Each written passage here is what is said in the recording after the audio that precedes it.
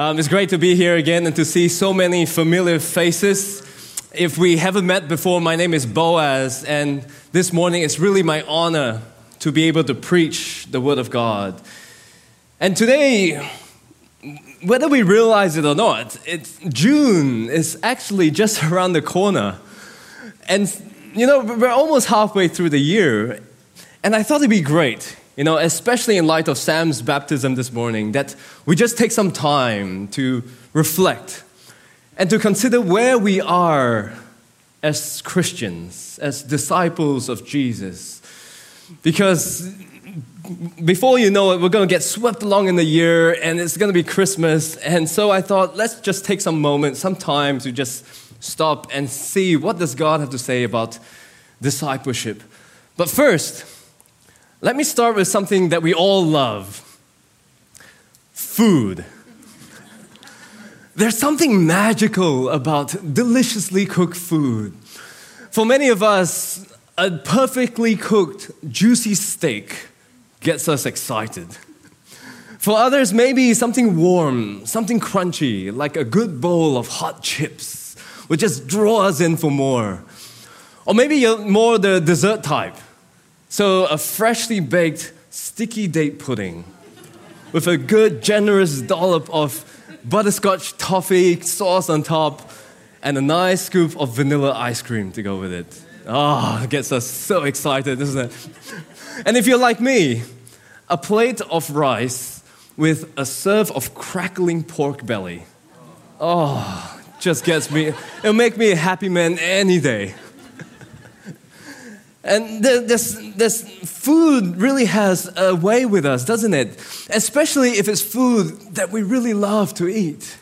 There's just so much to enjoy about it because more often than not, you'll find yummy food like this in restaurants and cafes where the chef knows what they're doing. The food has been skillfully prepared and deliciously presented. It's food that just gets you racing with the freshest of produce and ingredients that produce a quality meal.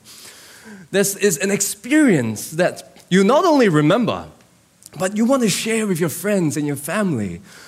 Because food is something that we really enjoy.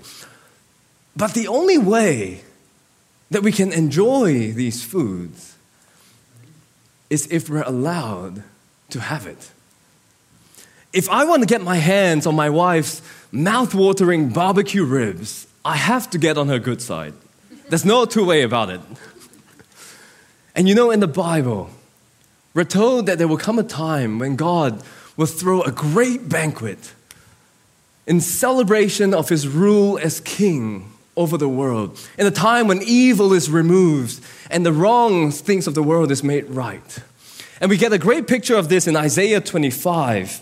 Verse 6, it says, "On this mountain, the Lord Almighty will prepare a feast of rich foods for all peoples, a banquet of aged wine, the best of meats and the finest of wines. On this mountain, he will destroy the shroud that enfolds all people." The shroud is probably the shroud of death, as we'll see in verse 8, the next verse. He'll destroy the shroud that enfolds all people, the sheet that covers all nations. And here now, verse 8, he will swallow up death forever. The sovereign Lord will wipe away the tears from all faces. He will remove his people's disgrace from all the earth. The Lord has spoken. What a great picture of those who will be found in his banquet. There will be great things in abundance. Death will be swallowed up. There will be no more tears. There will be no more disgrace. But what is disheartening is that not everyone will be there at this banquet. Not everyone will be able to enjoy this banquet to come that God is going to throw at the end of the age. This banquet is only for his people, for his disciples. And so the question is, who are his disciples? Who are these people who will enjoy this banquet to come? Well, this morning we're going to look at what Jesus has to say about disciples. Today we're going to turn to Luke chapter 14, verse 25. And if you have your Bibles with you, what I would love for us to do is to pull your Bibles out. If that's on your phone, pull that out, open up your Bible app. If you have it in paper form, you are a rare specimen. Pull that out as well. And we're going to have a look at what Jesus has to say in our very Bibles. Now, if you don't have a Bible, it's okay, it's on the screen. But if you do, there's something special about looking at the very words yourself. So open your Bibles to Luke chapter 14. And we'll be looking at verse 25. But whenever we read the Bible, context is everything. So before we start at verse 25, I'm going to back up to verse 15 to help us set the scene here. In verse 15, Jesus is answering the question of who will be found in the kingdom of God. And so he answers this question by telling this parable of how a man throws a banquet. And in this banquet, it's similar to like the one we read in Isaiah 25. And he instructs his servants to go and invite many people. But all he gets in response are excuses. Oh, I just bought myself a field. I can't make it. I got myself 5 pairs of oxen. It's a no for me. I just got married.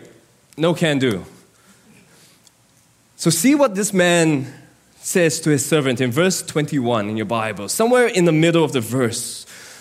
It says, go out quickly into the streets and alleys of the town and bring in the poor, the crippled, the blind, and the lame. In other words, fill this banquet with these people, the lowly of society. In fact, Jesus is saying in the kingdom of God, it will be filled with people who are desperate, with people who recognize the honor of being able to accept this invitation. These people will be my disciples. And so with this context in mind, we can now turn our attention to verse 25 of Luke chapter 14. Here Jesus is describing what it looks like to be a disciple of Jesus. So with 3 things that I want to share with us today, 3 things about discipleship that Jesus measures out from verse 25 to verse 33. The first thing about discipleship is that discipleship isn't assumed. When Jesus was here on earth during his earthly ministry, he was surrounded by followers, people who listened to his teaching. But do you think that they were all his disciples? Probably not. Because people are just drawn to the latest craze, aren't they? Do you remember the Pokemon Go fever that swept across the world in 2016? If you don't remember, maybe these images will help jog your memory. If you're not part of the craze back in 2016, people would flood the streets to play this augmented reality mobile game called Pokemon Go. And basically, with mobile devices in hand, people would swarm the streets in droves in attempts to try to catch a Pokemon based on their physical location. And if people would do this for Pokemon, then surely people would have done the same thing when Jesus was around, when they had no mobile devices in their hands. Because Jesus was the latest craze. He was known for healing the sick, the blind, the lame. He exorcised demons and raised the dead. If there was any place to be, it was following Jesus. But Jesus makes it clear 3 times here in this text that just because you follow me and hear my teachings, that does not make you my disciple. Look at it for yourself. In verse 26, it says, if anyone comes to me and does not hate father, mother, wife and children, brothers and sisters, yes, even their own life, such a person cannot be my disciple. And again in the following verse, verse 27, and whoever does not carry their cross and follow me cannot be my disciple. And finally, in verse 33, in the same way, those of you who do not give up everything you have cannot be my disciples. Jesus makes it clear that even though you hear my teaching, not everyone can be my disciple. Did you know that there are Christians who will insist that they are Christians who will not be Jesus' disciple? There are those who come to church week in and week out, be found serving, attend life group regularly, who will not enter the kingdom of God. But you say, why, Boaz? You're being so cynical. Who said that there are Christians or people who come to church on a weekly basis who will not enter the kingdom of God? Well, for starters, Jesus makes that clear right here. That unless you obey my teaching and put them into practice, you cannot be my disciple. And what about the parable of the sheep and goats? Have a look at the image on the screen. In the Middle East, sheep and goats are pastured in mixed flocks. They're all put together, and you see that they're hard to tell apart. And so when Jesus tells this parable, he says one day when he returns as the judge, he will separate the sheep, those who have done his will, in serving and caring for others, from the goats, those who do not. And what about the parable of the wheat and weeds? Jesus told of the parable of how there's a farmer who sows some wheat on his field, but someone comes along and corrupts it with weeds. But rather than destroying the entire field, the farmer says, wait, hold on. We'll do it at the day of judgment, the day of harvest, when we'll separate the weeds, those who are not genuine disciples, from the wheat, those who are followers and disciples of Jesus. And so the warning is clear that even though you may be found in church, surrounded by Christians, are serving in church, are born into a Christian family, that does not make you a disciple of Jesus. Because discipleship isn't assumed. Why? Because secondly, discipleship costs everything. We skimmed through it earlier, but look at what the cost is. Look at what the conditions of discipleship is. In verse 26, Jesus said, if anyone comes to me and does not hate father and mother, wife and children, brothers and sisters, yes, even their own life, such a person cannot be my disciple. Now, that word hate is rather strong, isn't it? It's a bit hard to understand. Is Jesus trying to tell us here that we are supposed to hate one another? What do we do about verses like the two greatest commands? Love the Lord your God with all your heart and love your neighbor as yourself. Or what about John chapter 13, verse 35? By this, everyone will know that you are my disciples if you love one another. What is Jesus saying here? To hate your father and mother. Well, actually, this phrase, to hate your father and mother, family, and so on, is a Semitic idiom. And for those of us who need a little bit of a refresher of what an idiom is, it's an expression of words not to be taken at face value. Or it's a collection of words that mean something else. Today we have an idiom that we say like, I'm over the moon. You're not actually above the moon, are you? No, you're happy. You're delighted. Or how we might say, everything's just up in the air at the moment. Well, I don't see anything up there. No, things are uncertain. They're unresolved. They're idioms. And so this phrase here, to hate your father and mother and all that, that's an idiom. It means something else. But what does it mean?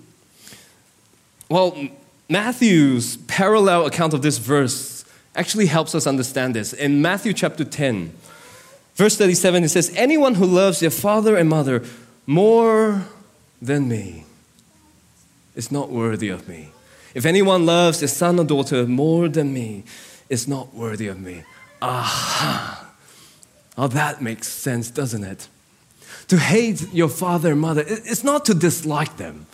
It's not to show hostility to them. But it's how when you love your father and mother, you remember that your love for Christ is greater. Almost appearing to hate your family in comparison. It's just like how, for instance, you have a good friend, and your friend is going through a great financial situation, and you know that he or she is struggling in so many ways. But the thing is, you two are going through a bit of a financial tight spot. And you and your spouse, you've been saving up to get yourself a second car for some time, to ease your commuting strain. But one day, you feel really strongly led by God to give a significant sum of money to your friend, which is effectively the cost of that second car. And so to obey God and to break the news to your spouse that you're led to give this money can be seen as almost hating your spouse in comparison. Because you show greater love to God in your obedience to Him, in your trust in Him, over your spouse. Jesus tells us of one condition here as a disciple: you have to comparatively hate your father and mother to show God greater love. And the second condition he states here in verse 27, he says, "And whoever does not carry their cross and follow me cannot be my disciple." Now we hear this phrase, to carry your cross, quite a bit, don't we? But what does it mean? After all, we don't actually carry or drag crosses around town, do we? So what is Jesus saying here? Well, we have to remember that back in Jesus' time, crosses are a stigma of public and social disgrace that leads to a savage death. You can picture how when Jesus was carrying his cross and was surrounded by a multitude of people, they would have mocked him and scorned him and ridiculed him. And that's the picture that Jesus is painting for us here. As Jesus' disciples, we are called to take up our cross and follow right behind him. So if you want to be a disciple of Jesus, be prepared to suffer ridicule and mockery. Because as Jesus' disciples, the way we live is offensive to the world around us. Just as how if we have to put our foot down to protect our marriage bed, in and out of marriage, or the way that we own up for a mistake that we might have made, or the way that we affirm that we believe in this Jesus in the Bible. If you are a disciple of Jesus Christ, be prepared to suffer for your integrity. As you carry your cross, be prepared to lose your prestige, your comforts, your pride. As you remove those relationships, those excuses, even if it leads to death, whether socially or professionally or even literally. Discipleship costs everything. And thirdly, discipleship demands awareness. Jesus is the master of illustrations. And here in this verse, he gives two illustrations. One of tower building and another one of going out to war. But for the sake of time, we'll only look at the first one, tower building. Jesus was telling how if you are a disciple, it's like someone who sets out to build a tower. But if you're going to do that, would you not first consider how much that tower would cost? In verse 28, Jesus said, "Suppose one of you wants to build a tower. Won't you first sit down and estimate the cost to see if you have enough money to complete it?" You want to be my disciple? You want to share in this banquet to come? Great. But are you aware of the cost? Because it will cost you everything. Jump forward with me to verse 33. Jesus says, in the same way, those of you who do not give up everything you have cannot be my disciples. It will cost you your heart and your love for God over your heart and your love for the house and the car that you just bought. It will cost you your desire to climb up the ladder in life. It will cost you your comfort, your security, your pride. Are you ready to lay that down for Him? Is your heart ready to give it all to Him? If not, look at Jesus' warning. In verse 29, He says, it's like if you lay the foundation of this tower and are not able to finish it, everyone who sees it will ridicule you, saying, this person began to build and wasn't able to finish it. You say you're a Christian, a disciple of Jesus, but when the bottom drops out from under you, when your child is diagnosed with cancer, or when your revenue in your business begins to dry up, or when interest rates begin to rise, do you start skipping church on Sundays just so that you can work more? Does your life become an emotional wreck? Do your words and your behavior become toxic? Do you start filling your time with drinks and the screen? Jesus says that you must be aware of the cost. Like someone who started to build a tower and couldn't complete it. If you want to be a disciple and are not aware of the cost, you will become a laughingstock. If you call yourself a follower of the sovereign Lord. Or worse still, our lives discredit the name of God. Discipleship demands awareness of what it costs to be His disciple. So now that I've got all of you cheered up, I thought it'd be a great idea if I should try to find some way to help us out, to find some way to put things into practice. And so I thought I'll suggest two practical applications, two things that start with the letter R, and hopefully it's easy enough for us to understand. So the first thing we can do, if we want to set our hearts and our lives right before God, is to recognize.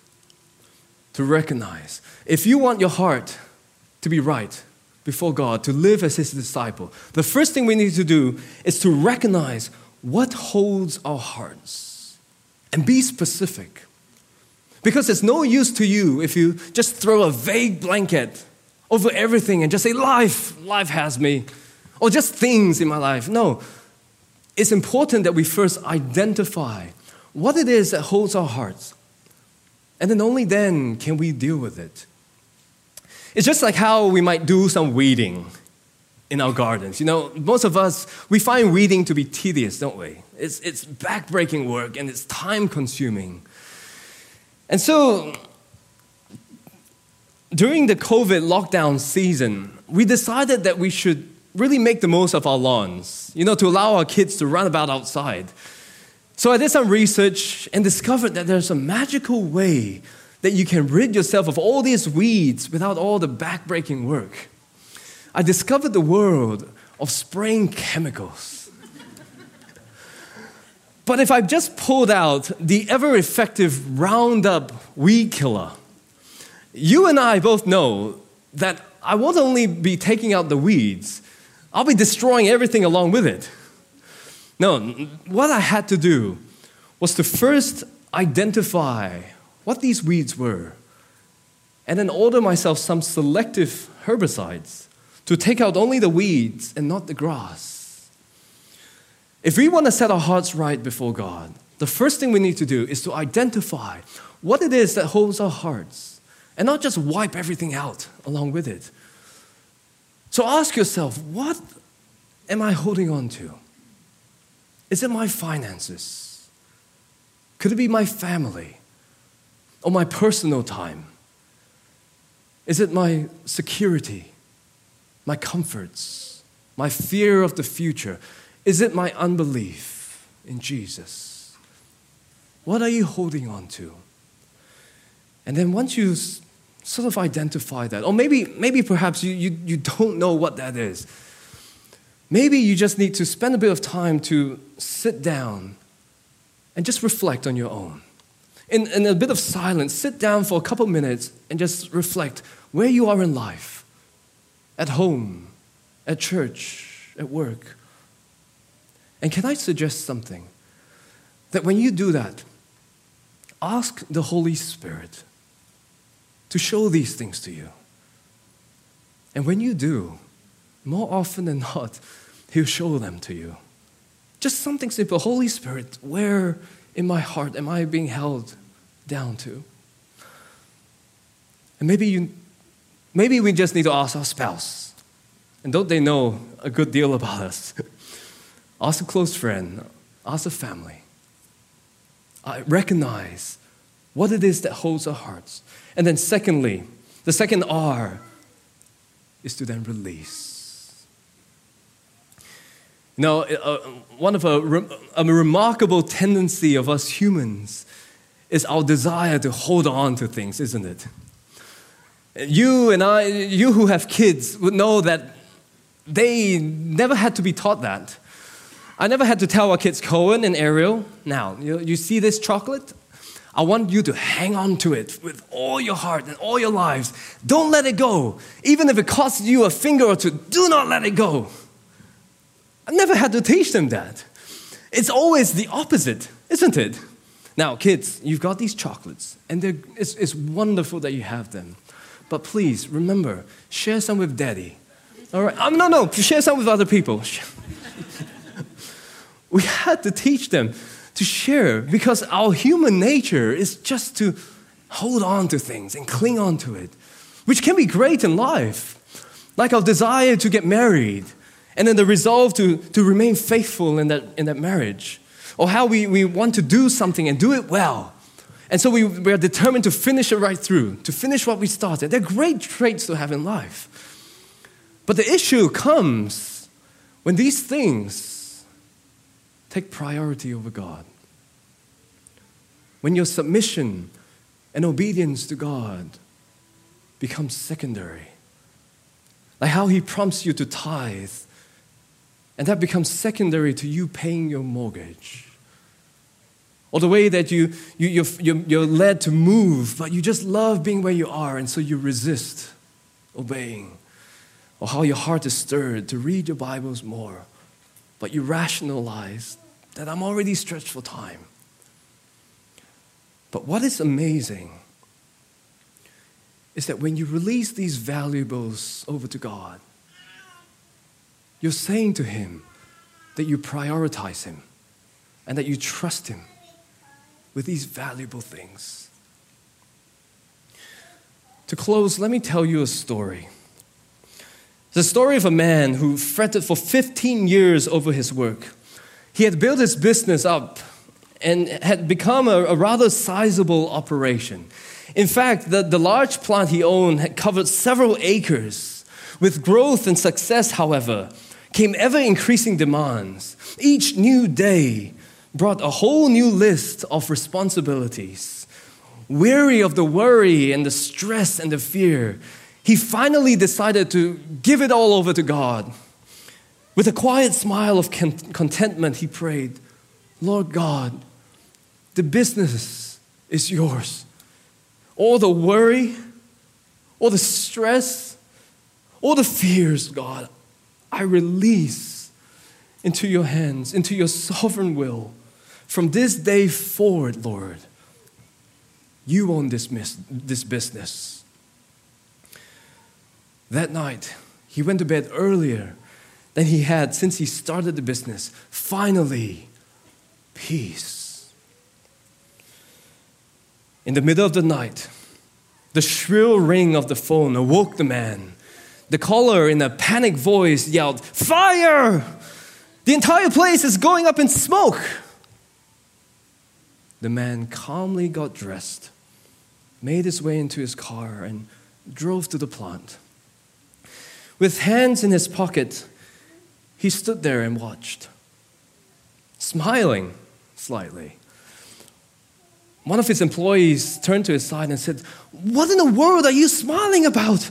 How can you be so calm? Everything's on fire." The man answered, "Yesterday afternoon, I gave this business to God. I told him that it was his. If he wants to burn it up, that's his business." Sometimes the loss of something very significant in life, perhaps something that we're enslaved to, is the only way that God can get our attention to release our hearts to Him. But must we wait for that loss before we release our hands to Him? Must we suffer gut-wrenching heartache first before we trust Him? Or worse still, will it be too late? Will we miss out on this banquet? Recognize what it is that holds our hearts, and then release it into the hands of the one who invites you into His banquet in the kingdom of God as His disciples. So Father, we pray, we thank you so much for your word. Lord Jesus, thank you for your teaching and the truth that you have revealed to us about who are those who will be your disciples. But Lord God, we know that life is hard, challenging, God.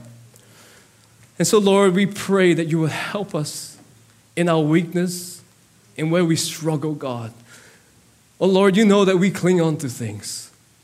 Help us to just release our hands, release our hearts, so that we can be your disciples. Just as how you took it to the cross, you carry your cross and have called us to follow you. Oh, won't you help us, oh Lord, to carry our cross and follow you right to the very end. We thank you, God. We pray all this in Jesus' name. And all of God's people say, amen.